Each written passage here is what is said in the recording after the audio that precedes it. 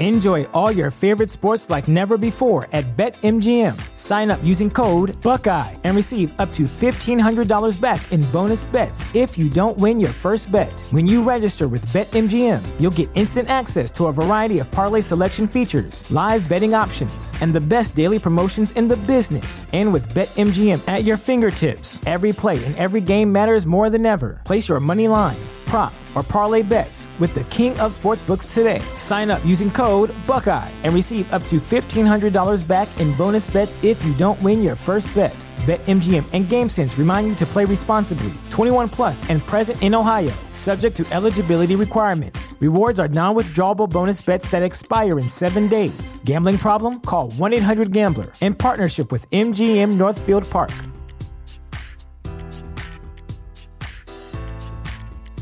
What's the easiest choice you can make? Window instead of middle seat? Picking a vendor who sends a great gift basket? Outsourcing business tasks you hate? What about selling with Shopify?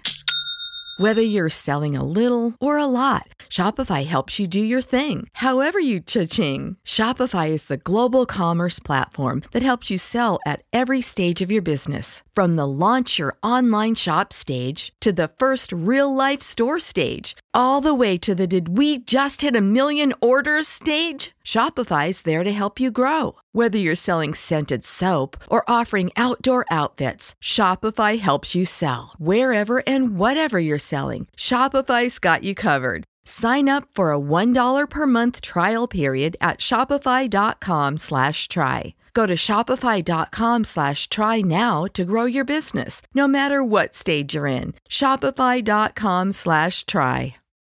When you need mealtime inspiration, it's worth shopping Kroger, where you'll find over 30,000 mouth-watering choices that excite your inner foodie. And no matter what tasty choice you make, you'll enjoy our everyday low prices, plus extra ways to save, like digital coupons worth over $600 each week. You can also save up to $1 off per gallon at the pump with fuel points. More savings and more inspiring flavors make shopping Kroger worth it every time. Kroger, fresh for everyone. Fuel restrictions apply. Get ready, Ohio. FanDuel, America's #1 sports book, is coming to the Buckeye State. And to kick things off, you can get started with $100 in free bets as an early sign-up bonus. Plus, when you sign up today with promo code OhioFD, you'll be all set when FanDuel goes live in Ohio. Then you can bet on all your favorite teams in all your favorite sports with $100 in free bets. Just download FanDuel's top-rated sportsbook app. It's safe, secure, and super easy to use. Ohio, this is your chance to get in on the action. Join today with promo code OhioFD. Make every moment more with FanDuel, official sportsbook partner of the NFL. 21 or older and present in Ohio. Bonus issued in non-withdrawable free bets that expire 7 days after FanDuel accepts its first real money sports wager in Ohio, 1/1/23. Unique user identity verification required. Offer ends on the go live date. Restrictions apply. See terms at sportsbook.fanduel.com. Gambling problem? Call 1-800-GAMBLER.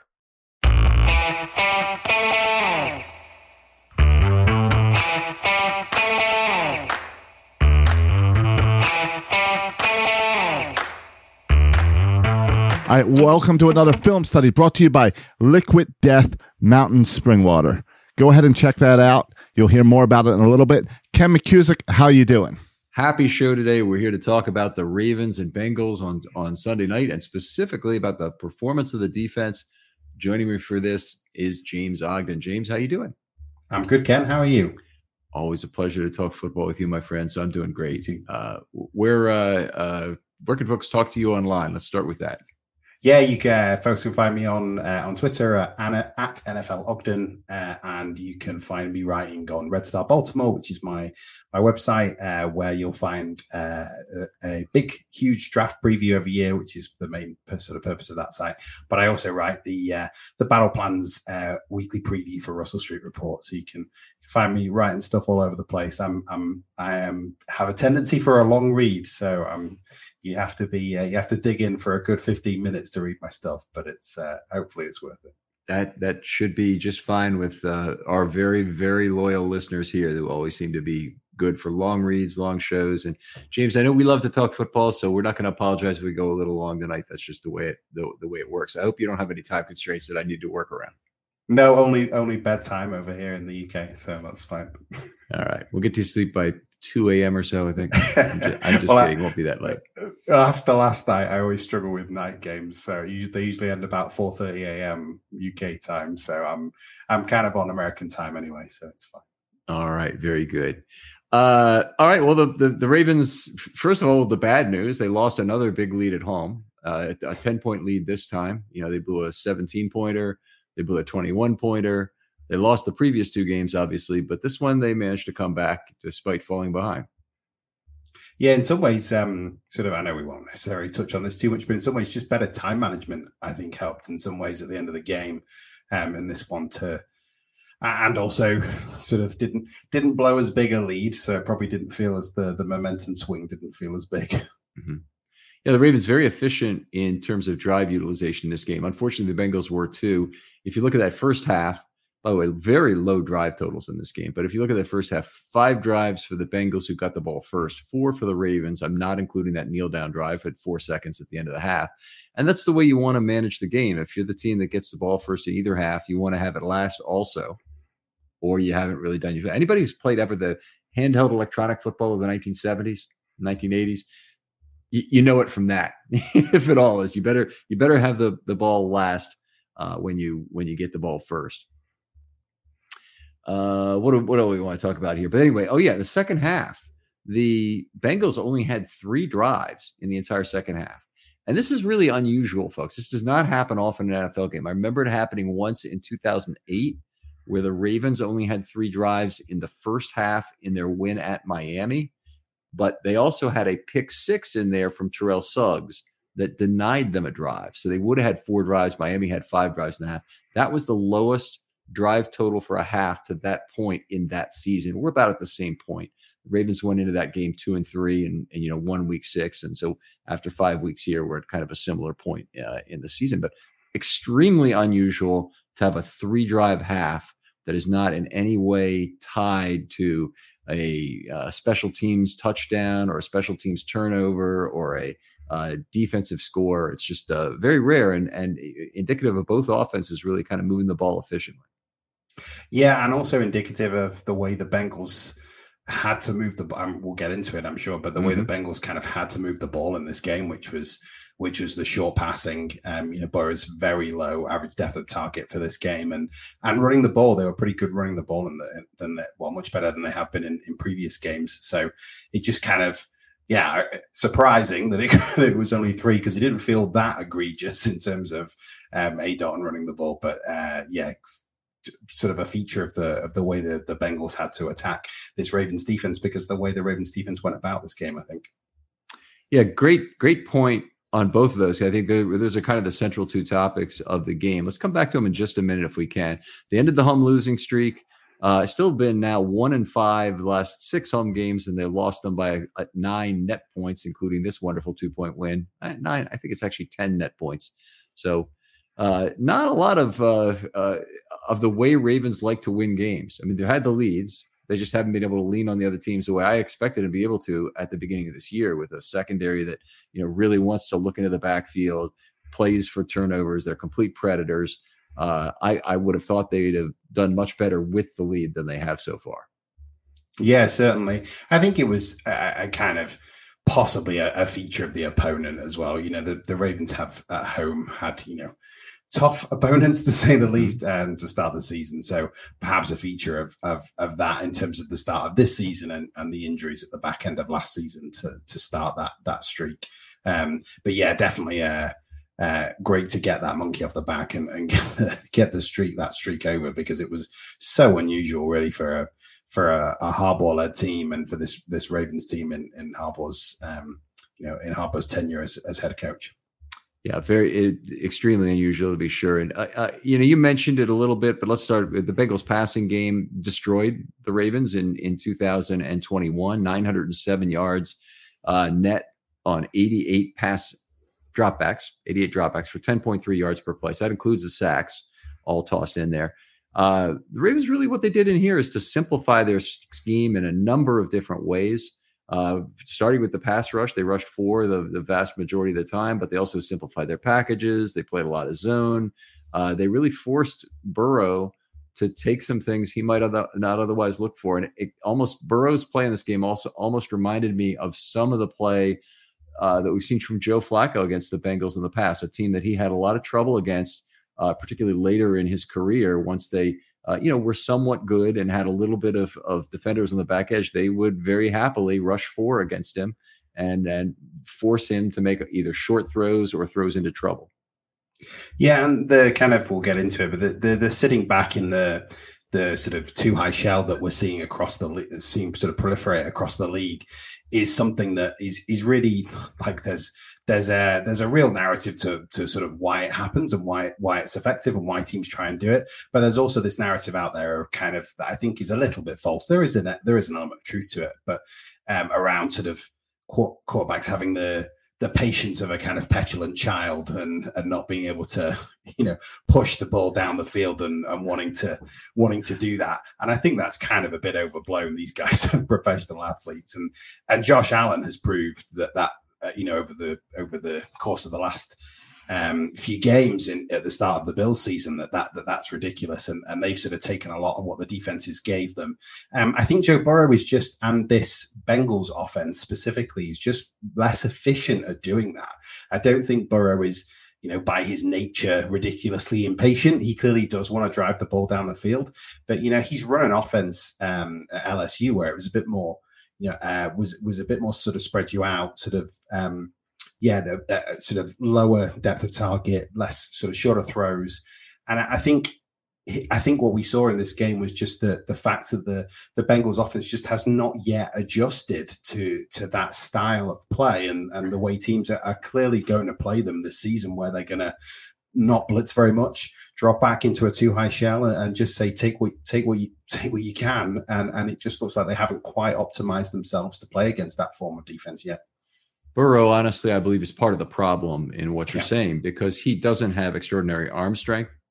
And, he's also, I would not call him jittery, but he pressure definitely bothers him.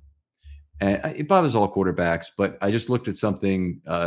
We had a guy from PFF on who's looking at the outcome of various dropbacks, and Burrows in particular, when under pressure, look really bad.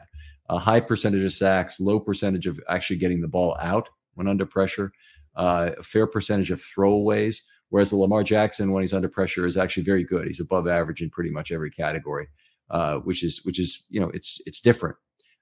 Burrow in this game certainly had his one go-to method here. He had 12 passes that went out and were caught behind the line of scrimmage. And I believe he was 12 for 12 on those balls. I don't think he had a drop. We had the previous week, we had Allen had a couple drops on the outside by the running backs or a couple balls that weren't completed. I'll put it that way. It was 12 balls, and they were actually reasonably successful throwing the ball to the outside. And I have some numbers on this that I'll just read off real quickly here. So it's in the article. If you want more detail on that, go to my defensive article. But they had 12 plays outside that went for 75 yards, 6.3 yards per play. That's not really exceptional when you're talking about a passing attack. But what's good about this is not a high risk of an incompletion on these plays. So they end up being more or less an extension of the run game and a way to deal with opposing pass rushers. They got, Perine, Mixon, Perine, I should say, right? Chase, Boyd, all involved in these plays, and they were caught behind the line of scrimmage, and a lot of them had some significant yak to them, but none of them were really big plays. But some people look at a pass play and they say 6.3 yards per play. That's not all that good, but in my opinion, that is really good for this. Yeah, and I think the thing for me was, I've watched all 4 of the Bengals games in the lead up to this game to be able to write the battle plans piece I mentioned earlier, which is a big preview piece. And one of the features I think that I did expect in this game was more of that the Bengals have an issue that when these teams sit back and play a kind of too high shell against them, or even when teams play a middle of the field close coverage and have a safety back there. You saw in the Miami game, the Dolphins played with a single high safety a lot of the time, but he always cheated towards Jamar Chase's side. And obviously that led to a huge T. Higgins game. And I'm sure we'll get into the importance of the T. Higgins injury in this game.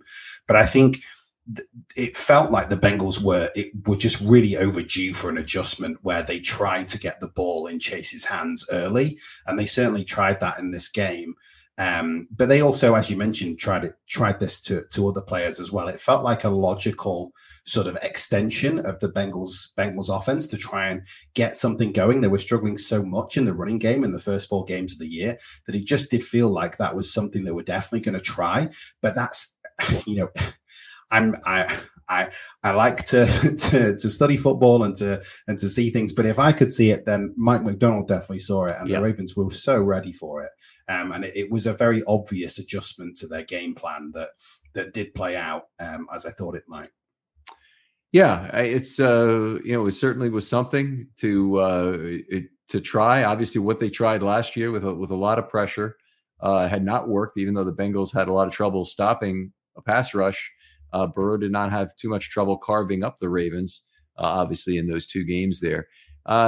Aside from that, the really simplified pass rush we kind of hit on, and we'll go into more detail in terms of some very in-depth specifics, but 35 of 38 pass rush snaps with just a 4-man rush. Yeah, it was it was the Wink antithesis, wasn't it? It was exactly what John Harbaugh was looking for with some of the comments that he made towards the end of last season about that pass rush. Even with relatively little success, I feel, I'm sure you'll get into your numbers, but even with relatively little success, he still stuck to that game plan, which was a big departure from the way he called the game in week 2, where the Ravens obviously really struggled against the Dolphins, where he just stuck dogmatically to a sort of a more heavy pressure approach. Whereas in this game, it was very different. And we saw him unveil some new packages as well, some dropping Oweh and JPP into coverage with three rushers. And on the bind sack as well. Actually, I think they both got dropped into coverage on the bind sack. Mm-hmm. So saw some really interesting, different simulated pressures from him that really had an impact. Yeah, I agree. They didn't do a ton of deception in this game. They did some, but they didn't do a ton. They didn't do almost anything with numbers. But what they did do in terms of deception was pretty effective. We'll certainly talk about that in a little bit here. Penalties, still a problem on this defense. Obviously, 2 pass interference penalties, a defensive hold. At some point, that's got to get reduced. I did think it was a pretty bad call on the Peters DPI. I thought it could have been a defensive holding if you want to go for, the little bit of jersey tug that was involved in there. But he was so far down the sideline from that ball, it was not catchable. I didn't think it should have been a DPI. No, and I jump on some of the others as well. Obviously, although I thought Hamilton was okay, obviously that was pretty egregious. The call on him, and I was a bit frustrated with Pepe Williams at the end, who I thought had a pretty good game, and then had that call as well. And they would the real issue with those penalties were they were killers. They took away 3rd down stops. I think a couple of them, which was really difficult for the Ravens in terms of momentum and extra chances for a Bengals offense that wasn't quite running on full speed.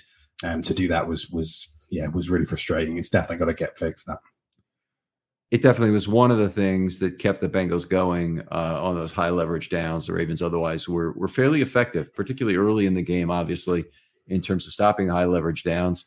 One of the interesting things in terms of a different thing that was happening is the Ravens did not go out there with a dime package in the first quarter at all. And they had 3rd downs. I got to look at this really quickly, but they had a 3rd and 4 stop, a 3rd and 12 stop, a 3rd and 8 stop. Those would all be typical dime downs for the Baltimore Ravens. They would run on Hamilton. They would put on they'd have their nickel package on already, but they would run on Hamilton as the 6th defensive back. And they did not do that in this game. And I for all of the things that happened in this game, that's one of the real telling indicators about Hamilton. And one thing we may want to talk about right away, if you want, is the injury to Marcus Williams, which is devastating to the Ravens. I don't know how long he's going to be out, but it's at least 4 weeks. He's going on IR. But that's a huge playmaker lost for the Baltimore Ravens. But you know what? I don't think it's going to create playing time for Hamilton. No, I think it'll create playing time for Geno Stone. Yep. I think I'd be surprised if it creates it for Hamilton. It's just the wrong spot. It's the wrong spot entirely for Hamilton. They'll continue to bring him in. I think they're pretty happy with Geno Stone, but obviously it's a huge drop off from Marcus Williams. That is a big injury, and we really shouldn't be. It's not just the flash plays; it's the things he allows the Ravens to do. There was a reason they spent the money on him, because it was the things that they allow him to. He allows the rest of the secondary to do. Just as he was starting to sort of get up to speed as well, I'm sure he would have started to be organizing that secondary as well. So it's a huge miss. And the things I've read a little bit about wrist dislocation tend to suggest that it won't necessarily just be a quick, stint on the IR. It could be a good while. And by all accounts, he was maybe at risk of it. Obviously, it has been confirmed as not season ending, but the fact that you have to confirm it as not season ending suggests it's going to be more than 4 weeks. Well, we'll see what the nature of the thing is, how severe it is. But it seems to me, whatever Harbaugh is saying is a platform for negotiation. So he wants to present the rosiest possible picture. He says it's not season ending. As a betting man, I think I would certainly accept even money right now that it is season ending. Okay. Don't know where you are on that, but I'd be thrilled if he came back, and thrilled to lose that money, frankly, if he came back. But that's where I am right now in terms of my belief in injury rehabilitation, how quickly people can get back. I mean, another possibility is Geno Stone plays great, and you figure we're not going to rush Williams because he's playing so well.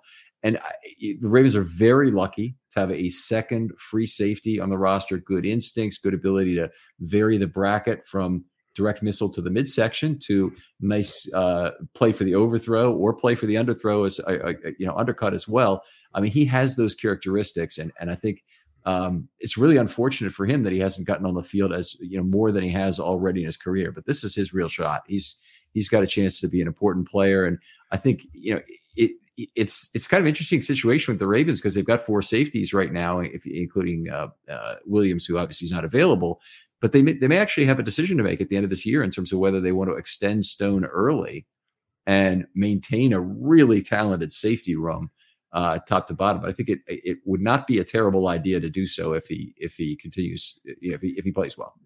Yeah, and I think that's well within the range of possibilities from what we've seen from Geno Stone so far, not just in preseason, but in regular season. I think, it's that get off that he is able to get off his spot really, really quickly. He really does have outstanding instincts. I think the drop off you have from Marcus Williams, which I know you weren't saying this, but I think the drop off you have for people to keep an eye on is the range. The rate he will have a more reduced range than we had with Marcus Williams, and so that is disappointing. I do think that he could be. I do think he could be back from the end of the season. I think there is something about.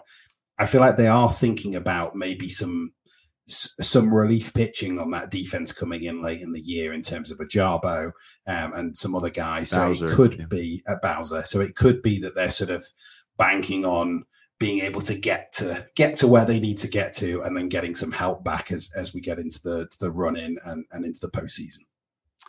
Yeah, I mean, obviously that would really help right now. And this is the case of a regular football season, and even with an unrestricted IR like they had during the COVID years, and it is more restricted this year, you still have more bad news than good news in a typical week. You not all the time, but you will occasionally have a season-ending injury. Hopefully, not all the time. Hopefully, the Ravens have a game or two they can get through without having season-ending injury. Don't know if it's happened so far in 5 weeks, but hopefully that can occur. And then you do have some people who can return after an injury stint. You have PUPs and you have other things, and the Ravens have some of that. But the Ronnie Stanley news was terrific news this week, and getting him back on the field, seeing him play again was just a joy, and to see those first 2 drives that they scored on both of them was that much better. Yeah, it'd be great if we could talk offense too. But it really was a joy to see Ronnie Stanley back on there, and the way the unit played when he was back in the game. So I'm really excited about that for the rest of the season. Now, One of the things I want to talk about in terms of the loss of Williams again is I think aside from his range, you're going to really miss the accountability he creates in others. He, Humphrey, and Peters are all very willing to go after an opponent. Sorry, after a teammate, not an opponent, in terms of telling him what they did wrong after the play.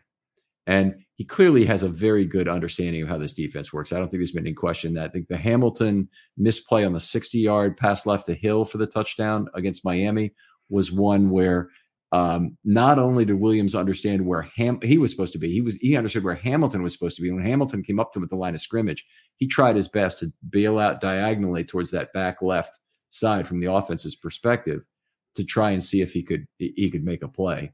But he can't, obviously, if he has to position Hamilton on every single play, it's really too much, unless that's kind of the only thing he's doing on the back end. But he has other things he needs to try and figure out. He needs to make sure that everyone in front of him is positioned correctly and to make adjustments as needed. And that means he can't be Hamilton's babysitter.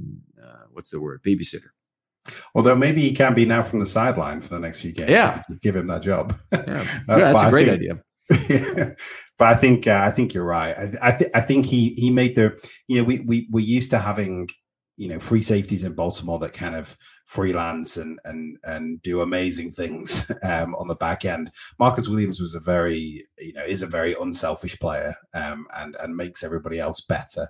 And you could see that from the first few weeks. And in fact, his connection, I felt actually that, when he played in New Orleans, when he came over, when you look at the way he played in New Orleans, it was very much, he was 20, 30 yards off the line of scrimmage, single high, not very connected to the rest of the defense.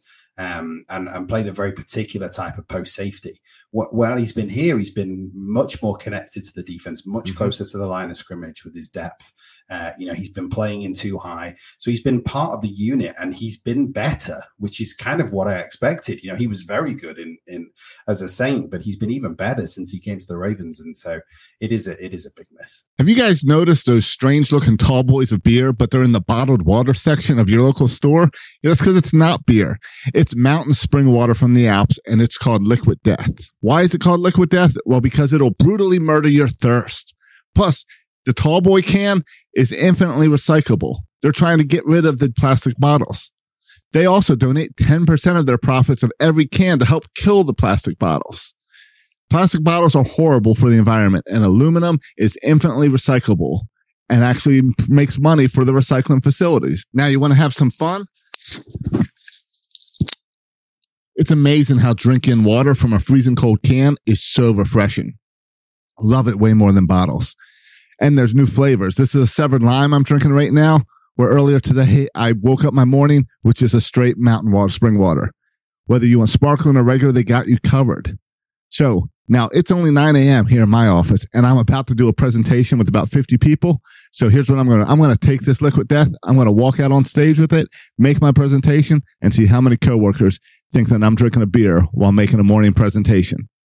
Now, go on over to get Liquid Death at your local Harris Teeter or 7-Eleven, or find Liquid Death at a retailer near you with their store locator tool at liquiddeath.com/film study.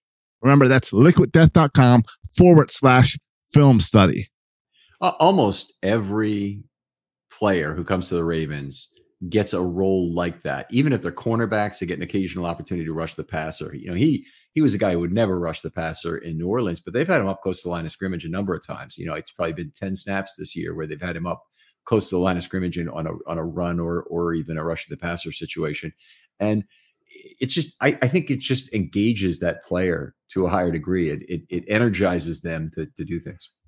Yeah, and also I wanted to I'm sure you'll talk about this in your offense show, but one of the things that you've seen him do is be up at the line of scrimmage and also rotate out back into the safety position. And one of the things studying this game, I'm a big big Lou Anarumo fan, who's the defensive coordinator for the Bengals. And one of the things that you'll hear him talk about is how, they brought in Daxton Hill this year in the draft, who I really liked, and I think he could be a really good player. But what you've seen is they've used him very sparingly, and it's because Anarumo really prizes that consistency on the back end. And so having Von Bell and Jesse Bates and the corner's pretty consistent as well, allows him to do those things in the secondary that are really difficult to go against. They're very different. They're very difficult to play against because they show you such different things. They rotate in and out of different coverages, 2-3 times during the course of walking out to take the snap and then throughout the play. And I think that's something that you probably would have seen Mike McDonald start to do a bit more of, and it will be more difficult for him without a veteran presence like Williams in the secondary. I'm certainly not saying that Geno Stone can't get there, because I think he probably can. He's certainly intelligent enough of a player to do it. But that sort of consistency, they've spent 5 games building it with Marcus Williams. They'll have to do it again now with Geno Stone, probably. Yeah, there's a lot to learn, but I don't look at this as Geno Stone as being like a Deshaun Elliott situation. I thought Elliott had a lot of hitting ability. He brought some things to the field that were good, but there wasn't enough playmaking to be a free safety, and there wasn't enough nose for the football as opposed to breaking 3 or 4 ribs on each receiver whenever he had the chance. It's a different way of playing free safety. I understand, but you got to be able to do both, and you got to be able to do it when it's necessary in those cases. But I do want to see. I want to make sure that accountability. That Marcus was good at putting forward is going to be still something that Geno Stone takes. I see Geno Stone do it on special teams. We had, I think, in week one, it must have been, it was in a home game. So I think it was a game at Miami, the game against Miami. Might have been Seymour. No, it might have been in the preseason, but it was a home game. Anyway, there was a punt that was down to the 3-yard line. Geno Stone immediately walked up to the guy, exchanged words, tapped on the helmet, and walked away. It's like it's the best kind of advice you can give. We've seen some of these going on for 20 seconds after the play this year that I think belie more serious issues. Hopefully not disagreement, but more serious issues that really need to be talked about for longer. All right, what else we want to talk about here? The run game of the Bengals was something that I was a little bit bothered by in this game. Obviously, not only did they run effectively, but they also ran with very low variance. And what do I mean by that? Well, they ran for 4.8 yards per play with a long of 12 in the entire game. That is not a good combination, folks. You want, if a team runs for 4.8 against you, you hope they have, a 35 in there fueling a lot of that. And then they have a lot of plays that aren't successful, because that's what defenses need to get off the field. You need to have plays that stop, and it's not just a matter of average yards is the be all end all. It really is how many big plays can a defense make in a short series to try and get off the field. And you'll notice it gets so difficult in this age of football to get off the field when the other team's playing with 4 downs, as the Bengals were on their last touchdown drive. Yeah, this was the biggest concerning thing for the defense coming out of this week, because this was not a good Bengals run offense coming into this game. They were really, really struggling, and it was one of the reasons why the Bengals offense in general was struggling, because Zach Taylor was sort of dogmatically sticking to run, pass. And they just weren't running the ball effectively coming into this game. So it was a little bit concerning to see that happen, and to see it happen so often up the middle. That was the issue. I don't know if I'm right. That was the feel I got from watching the game. It felt like it came up the middle quite a lot. And I think the thing with coming up the middle, what I'd really like to see, and at some point, is the splits for the Ravens did a lot of rotation on the defensive line, on the interior of the defensive line for this game, and I'd really like to see the splits of cat. It felt to me very much that it happened a lot when Brent Urban rotated in, when Travis Jones rotated in. It felt like there were some gaping holes for Joe Mixon. Now, Joe Mixon, I thought, having watched those first 4 games, the Bengals, I thought Mixon had a much better game. He was pressing his keys much more effectively, and so he was a much more difficult runner to face this week than he has been the rest of the season. Certainly think that's a factor. But it was really interesting to see the Ravens to sort of struggle as much as they did. I have those breakdowns for you if you're interested. With I'll go through them here. Campbell, 9 rush plays for 38, 4.2. Jones, 8 rush plays for 29, 3.6. Of course, when they have Jones in there, they're looking to be heavy and are aware of the run, of course. Matabike, 11 for 57, 5.2. We got Urban, 12 for 62, 5.2. So it's really not a lot of difference from the 4.8 overall. And Washington, 5 for 24, 4.8. There were some differences in terms of how they looked on pass plays that was much more significant. Campbell actually 6.9 yards per pass play. Urban minus 0.2 yards per pass play. And Washington minus 0.3 yards per pass play. -2 net yards on 9 and 8 plays, respectively, for those two guys. Oh, that's interesting. That is pretty cool, actually. Yeah. But anyway, some interesting. I look at a lot of yards per play stats, and one of the things I'll just bring up this old story. Dan Cody, the 2nd-round draft pick of the Ravens in about 2010 or so.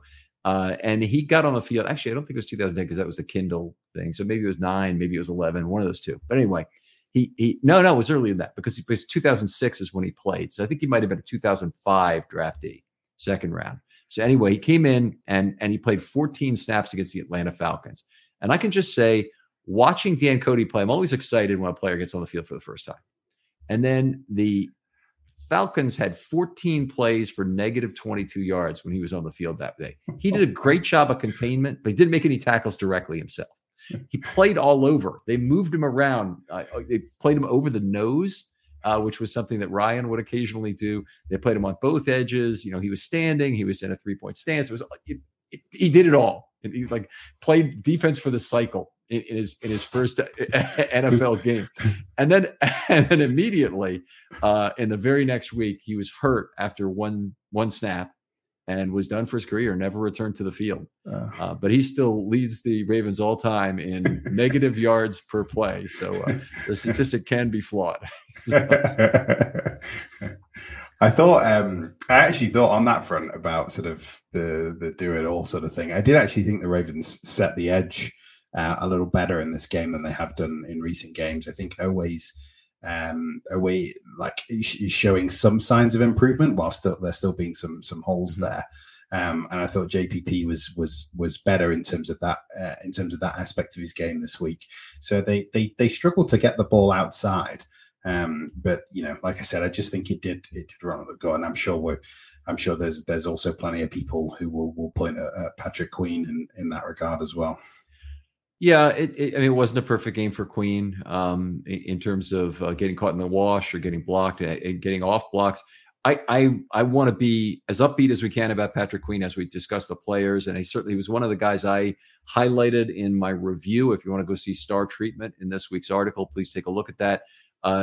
Careful balancing of positives and negatives, but I think in terms of one positive is he got his hands out away from his body for that interception. Now, it wasn't way out in front of his body. It was still kind of close to his face, but it was clearly not at a point where he was allowing the ball to impact his chest or head as he caught it. So, I take some positives from that in terms of a point of emphasis because he's been in the right place a few times these last couple of weeks, these last 3 games.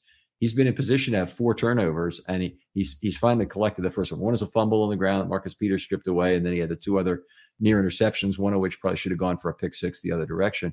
But it's really nice to see him, take a step forward, catch the football for once, and hopefully he does a better job. Even if he doesn't catch the football, just want to see him try and get the ball out away from his body where he's got a chance to tip it to himself. Yeah, and that interception was a kind of a microcosm of the improvement in his play this year, because the Bengals really don't run very much play action at all. Mm-hmm. Like they really don't, and when they do, it's not particularly effective. So on usually when they do that, basically because they don't run much play action at all. When Burrow turns around to hand it off to a running back, usually he's turning around to hand it off to the running back, and that's it. There's nothing else coming. Yep. And Queen was very quick to identify that was play action against a team that doesn't run play action very often. And that's something that he's struggled with before, where he's bit hard on play action and struggled. And he that was really good that he got straight out there into the flat. I completely agree about all those things. I mean, it's like I'm looking at a different player to watch Patrick Queen on that play. When has he ever showed the kind of awareness that he did to move to a particular spot behind him, turn, find the football out in front with the hands, everything right. Something tells me this wasn't just about Patrick Queen. This is about Patrick Queen playing in practices against Joe Burrow at LSU. And he remembers some things from there. I want to see him replicate any of that against some other quarterbacks, because, that's the job. I mean, he's got to learn how to defend the pass. He's got some other things he needs to improve into, but he's got to learn how to defend the pass. And if this is a legitimate step forward, it could be a very, very big step for Patrick Queen.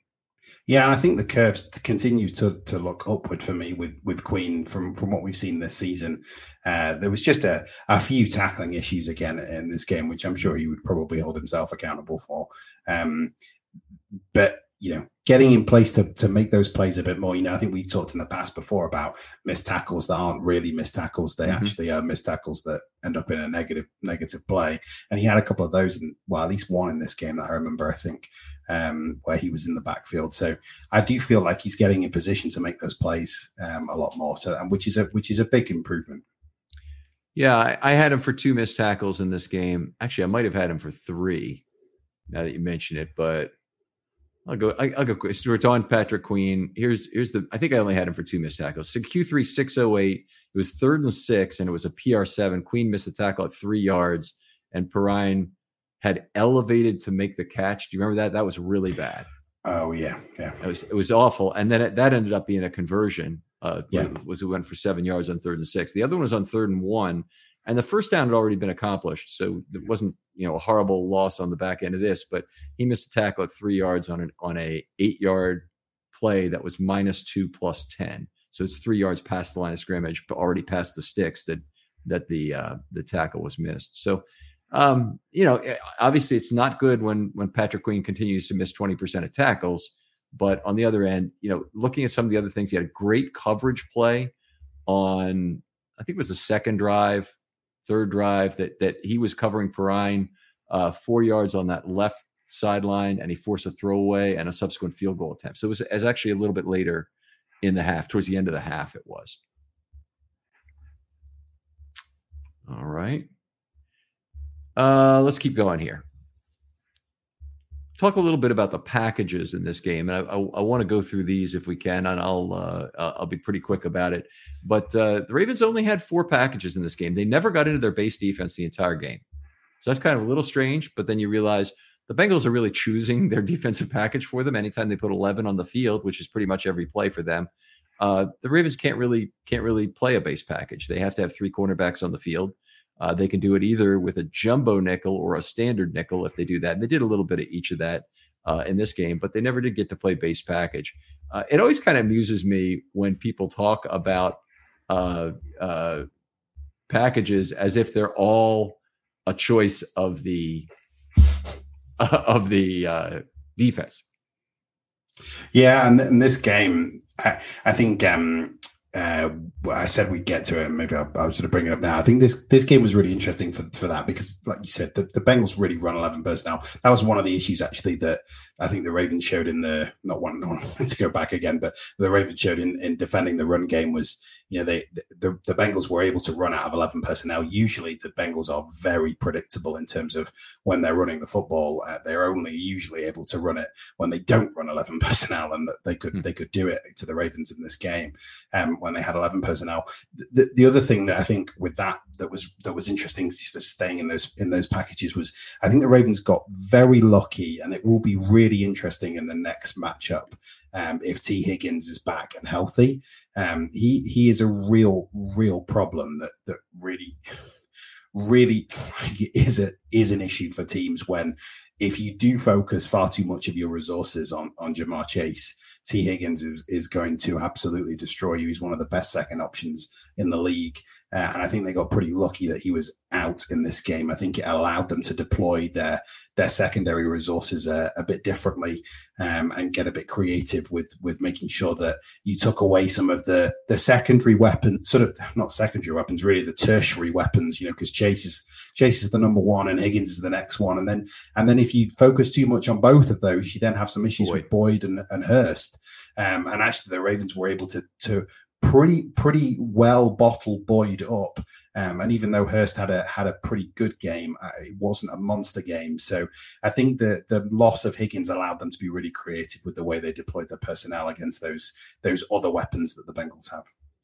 Yeah, I'm not sure how I would say the creativity was. They did some things in terms. Sorry, I didn't mean creativity. I mean, like you don't have to have Peters and Humphrey on Higgins and Chase. Okay. You can do some other stuff, and you can move. Your guys are going to be on different guys. So.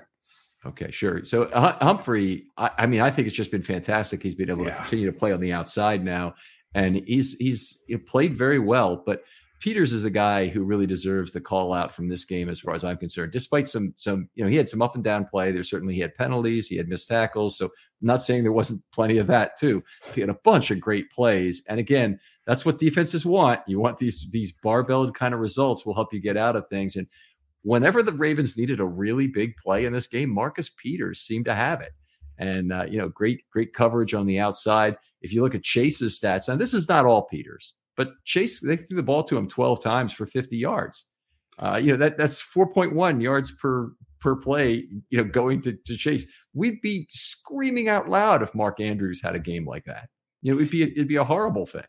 So anyway, it was a big game, a lot of very positive things to say in terms of how Peters did. And I kind of want to go through that in more detail a little bit later when we get into the player section. Can we move on to the next package if you don't mind? Sure, let's do it. So the standard nickel is what they play most of the time. 40 plays, 203 yards, 5.1 yards per play, 17 runs for 84 yards, so 4.9 yards per play, not much different from their total run statistics, of course, and 23 pass plays for 119 yards, 5.1, almost no different also from their total. So it wasn't like there were big swings by package in this game. The only interesting thing I'd say about the standard nickel is the Ravens did not play it with the same slot corner the whole game. So they started off the game and they had Stevens playing slot corner on the first, third, and fifth drives. And then he was also in for that one play interception drive to start the third quarter. That was all he played. Pepe Williams played the rest of the snaps, out-snapped Stevens for the game 44-15. Looked like they were going for some sort of rotational thing, but despite, some of the issues that Stevens seemed to have as the game, was flowing, I think the Ravens, I hope the Ravens have finally decided he's their number 3 guy. He's their real slot corner they want to hang their hat on.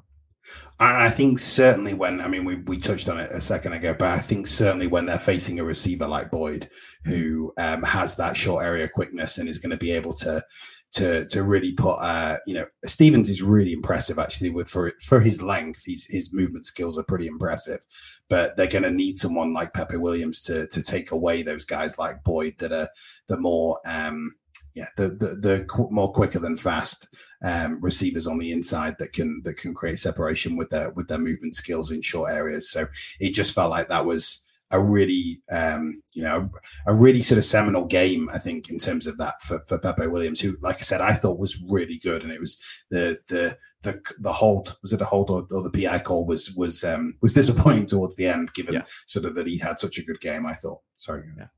I guess I'm going to say two things, because you made a great point there about Stevens being an impressive quickness athlete for his size. And, you could say the exact same thing about Pepe being an impressive ability to reach across the body of a receiver for his length. He's remarkable at that. I mean, he's plays so much longer than he is in terms of that particular ability. But I really want to. I hope they find the place for Stevens. I personally think he's kind of an aircraft carrier, still playing in the slot. It's the only place that's available right now, so that's what he's got. It's not a terrible place to be if you've maybe got a tight end there, and he can help you out with some of the physical imposition of the opponent that he can help deflect, or we've seen what Marlon Humphrey has done the last few weeks with absolutely beasting up against opponents during the first 5 yards to derive an advantage or derive an understanding of where the play is going. Would love to see that from a player like Stevens against a big slot, if he could do that, or probably a smallish tight end would be the other choice in there. But most of the time, I agree with you. I want Pepe in there to handle the 5'8", 5'9", Wes Welker types. Were you a little surprised that he didn't really play nearly as much against the Bills? He might not have played at all, but he didn't play much against the Bills with them having the two shorter slot guys. Yeah, with McKenzie and Crowder, I was surprised. I thought we'd see a bit more of that. They definitely, it feels like this game was a kind of breaking point in that. It feels like they sort of had maybe got to some kind of point here where they were sort of saying, you know what, okay, Pepe's he's ready now. Let's do this now. Because Stevens, I think, hopefully, I agree with you. I hope they continue to use him, and I think it allows them to have some versatility against those bigger slots, like you mentioned. But it feels like Pepe Williams is the next one off the production line of Tavon Young and all those guys that we've had over the years. Really hope you're right on that. Now they went through in the Bills game, or it was the Patriots game. I think it was actually the Patriots game because it was the Devontae Parker was messing up the Ravens in a lot of ways. And we saw JAD in there for 9 snaps, lose his job, get yanked after a couple drives, giving up a couple big plays.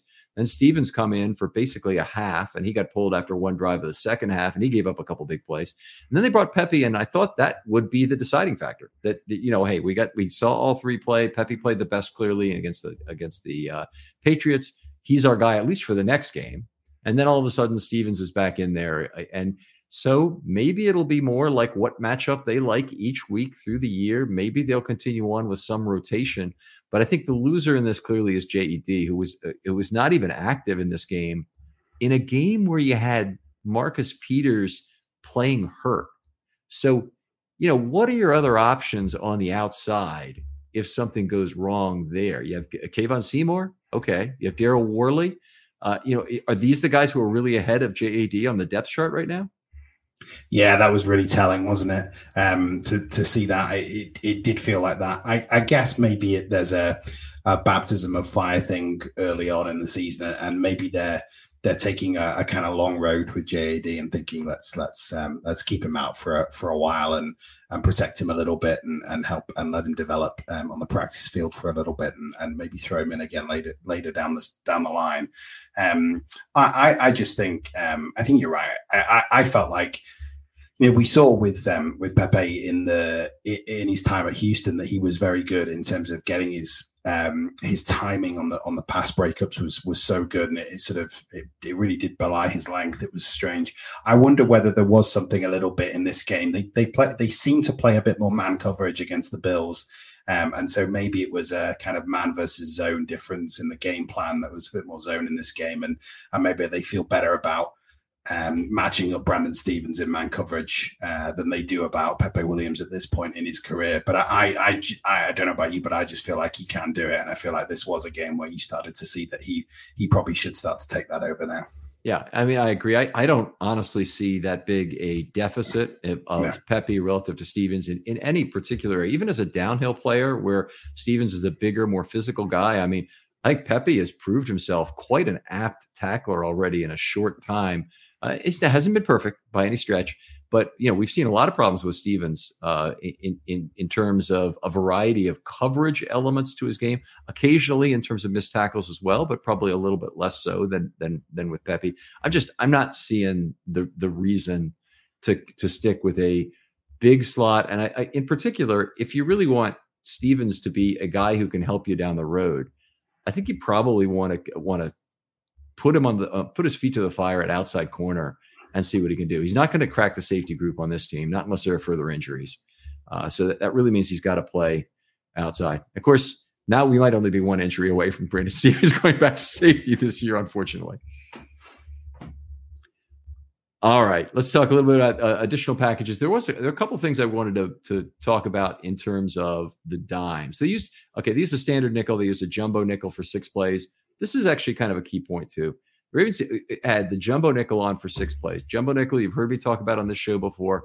and I know you know what this is, James, or at least what I've been calling it, but it's when you have one ILB generally off ball and a standard standard 5-man front with 3 down linemen, so that you can keep your nickel.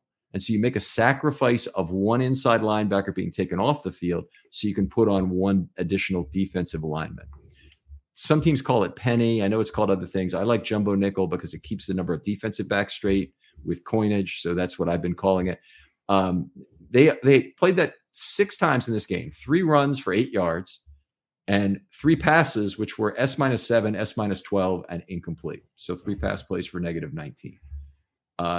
Malik Harrison had some really good plays, by the way, in that group. But they also took Patrick Queen off the field for all 6 of those plays. Yeah, and they used Bynes quite effectively on those. I think that one of those will have been the Bynes sack, because I'm sure that was with was jumbo nickel.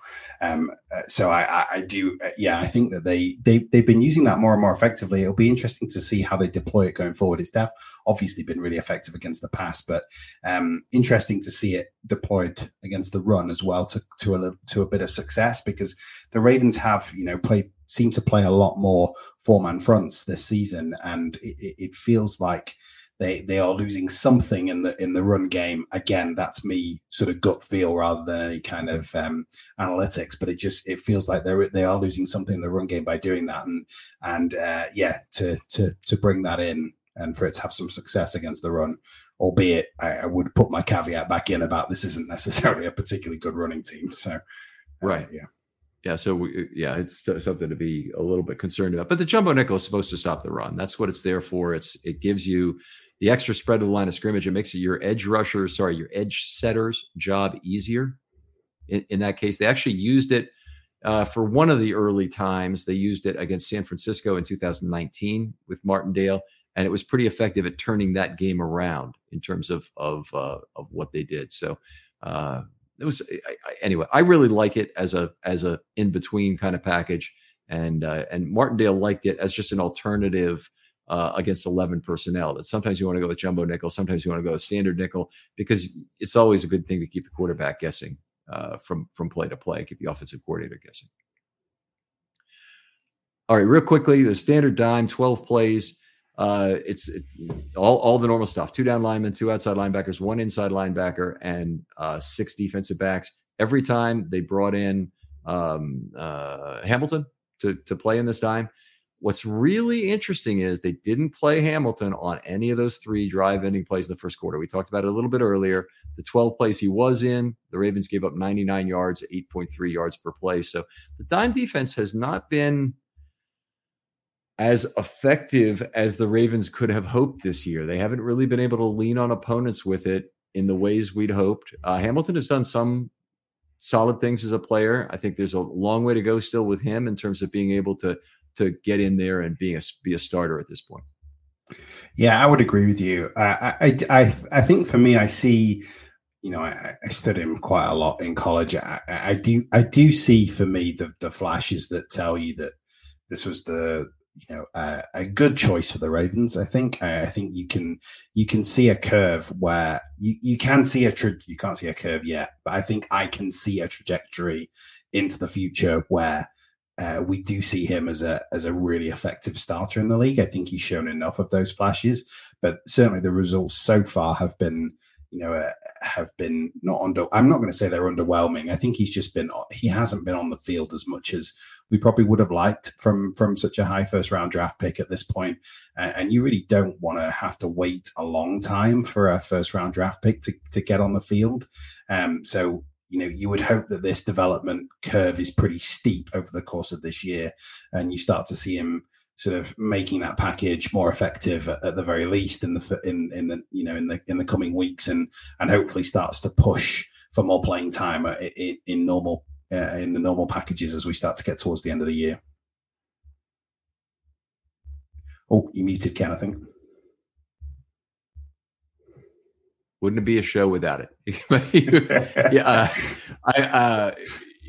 I turn this around as a question for you. And I watched him play a lot at Notre Dame too. Maureen, we went there, and we end up watching a lot of the Notre Dame games as it is. And Hamilton, remarkable instincts, plays much faster than his speed would indicate. I think we've seen some things in terms of coming behind, ball awareness and whatnot, in particular, and forcing that fumble that Peters recovered, last week, 2 weeks ago, whenever it was. But here's the question I would have. If you're the Ravens, do you look at this as an opportunity, the loss of Williams, and say, you know what? I'm not crazy about the relative things. I think Stone is the better football player right now, but this is too good an opportunity to get Hamilton in there, and another may not come. So we've got to take this, and even if that means moving Clark to free safety, and which would be suboptimal for Clark, but I think is the other choice, and have Hamilton be the strong safety and be a guy who can roam the field and make some plays. I think that's the difficulty. That the challenge for me was that the safety combination that was sort of the dream for his development was playing with Williams, because they complement each other so well.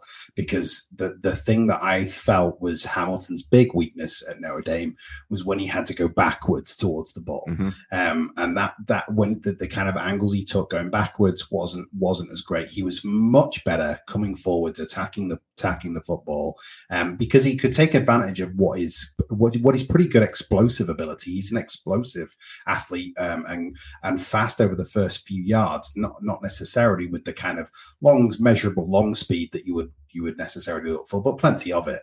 So I think the challenge is, that you would have to reverse Chuck's role in this defense to be able to do it, because I don't think you want to put him as a square peg in a round hole, because I just think it possibly is going to hurt his development longer term. So it does feel like you would have to change the nature of the way Clark plays, but that's a possibility. Clark is certainly he's a veteran, extremely intelligent player. So maybe that is something they look at. Maybe they do look at that as an opportunity to get Hamilton in there and get him developed. I guess there is a point that, the schedule starts to soften slightly, and maybe this is a good time to get him in there and maybe accelerate that development a little bit, knowing that you probably have a little bit of a cushion to win some of these games, if the defense isn't as tied up on the back end as it could be. And I mean, I guess the other side of that is that you put in Hamilton late in some games where you got a big lead. The Ravens have just got to be better at holding on to the lead. It really just comes down to that. If the Ravens are going to be one of these teams where every game is close, it just does not play into the hands of what they're really good at. What they're really good at is finding the football, taking it away, making the other team pay with long drives. And, it's built for Lamar Jackson to build your big leads and to get the game done from there. And their inability to do that has been so distressing through these first 5 weeks. I mean, they did get it done against the Jets, so no problem there. And they showed good things against the Patriots, even though they let them get caught up at one point. But I think that it's actually at 2 points. I think the Patriots caught them in that game. But it's been really bad in the 3 home games. They've blown a 10+ point lead each time, and that's been extremely distressing as far as I'm concerned in doing this. All right, they played one snap a quarter right before the half. Was actually the last play of the first half. They were in quarter, and they gave up actually they didn't give up anything, did they? That play was incomplete, and then they kicked the field goal after that. That was a little play off to Queen on one side that he was in good position on. Tell you what we're going to do. We're going to take a short break here. We're going to come back, and we'll talk about the pass rush, some individual player discussion, and the mailbag. And I hope you're still okay on time here, James, because we're just loving this. All right, outstanding. James, one more time, at NFL Ogden on Twitter. Any other place they should look for your work? Red Star. Yeah, Red Star Baltimore, which is where we do a big draft report every year. So focused primarily, it is focused entirely on the Ravens. So it will give you an evaluation of a player, but we'll also give you how that player could fit with the Ravens schematically, in terms of the way they play. And so we give some ratings on that, and also really, dig into how the Ravens might use that player if they draft them. So that should be a good one. And like I said earlier as well, you can also find my game previews every week on Russell Street Report. Great nod, by the way, with Red Star to the Ravens' practice of allowing each scout to designate a Red Star player. That's what this is from, I assume, right? Exactly. Yeah. I have been doing this for a long time in terms of evaluating players, and every year I will designate a few Red Stars myself, because I heard about the practice so long ago, and I think it is a great practice, and I also think it's don't want to get into this too much because I can talk about the draft all night, but I also think it's crucial when you have a best player available mantra, because you can sometimes get a little bit lost in terms of the stacking of the board. The stacking of the board will be a really important part of the Ravens draft process. So to be able to have those guys that you kind of pick out and single out as guys that you think are Ravens can be guys that you kind of look for. And obviously there have been a number of examples of those guys over the years that have come in and been really great. All right. Outstanding. We'll be back for part 2 in just a moment. We'll talk to you next time on Film Study.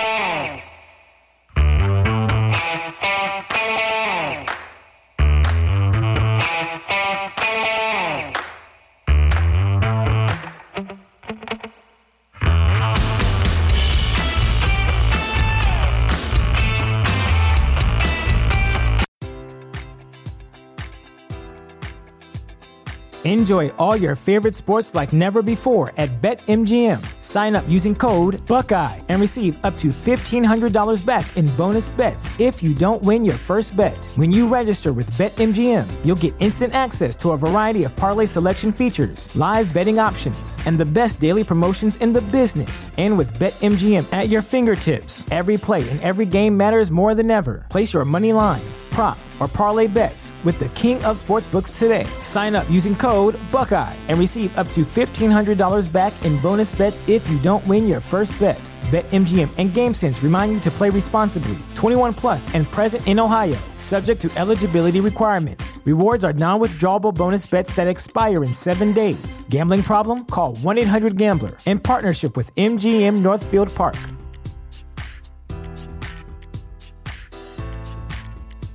Say goodbye to your credit card rewards. Greedy corporate mega stores, led by Walmart and Target, are pushing for a law in Congress to take away your hard-earned cash back and travel points to line their pockets. The Durbin-Marshall credit card bill would enact harmful credit card routing mandates that would end credit card rewards as we know it. If you love your credit card rewards, tell your lawmakers, hands off my rewards. Tell them to oppose the Durbin-Marshall credit card bill. When you need mealtime inspiration, it's worth shopping Kroger, where you'll find over 30,000 mouth-watering choices that excite your inner foodie. And no matter what tasty choice you make, you'll enjoy our everyday low prices, plus extra ways to save, like digital coupons worth over $600 each week. You can also save up to $1 off per gallon at the pump with fuel points. More savings and more inspiring flavors make shopping Kroger worth it every time. Kroger, fresh for everyone. Fuel restrictions apply.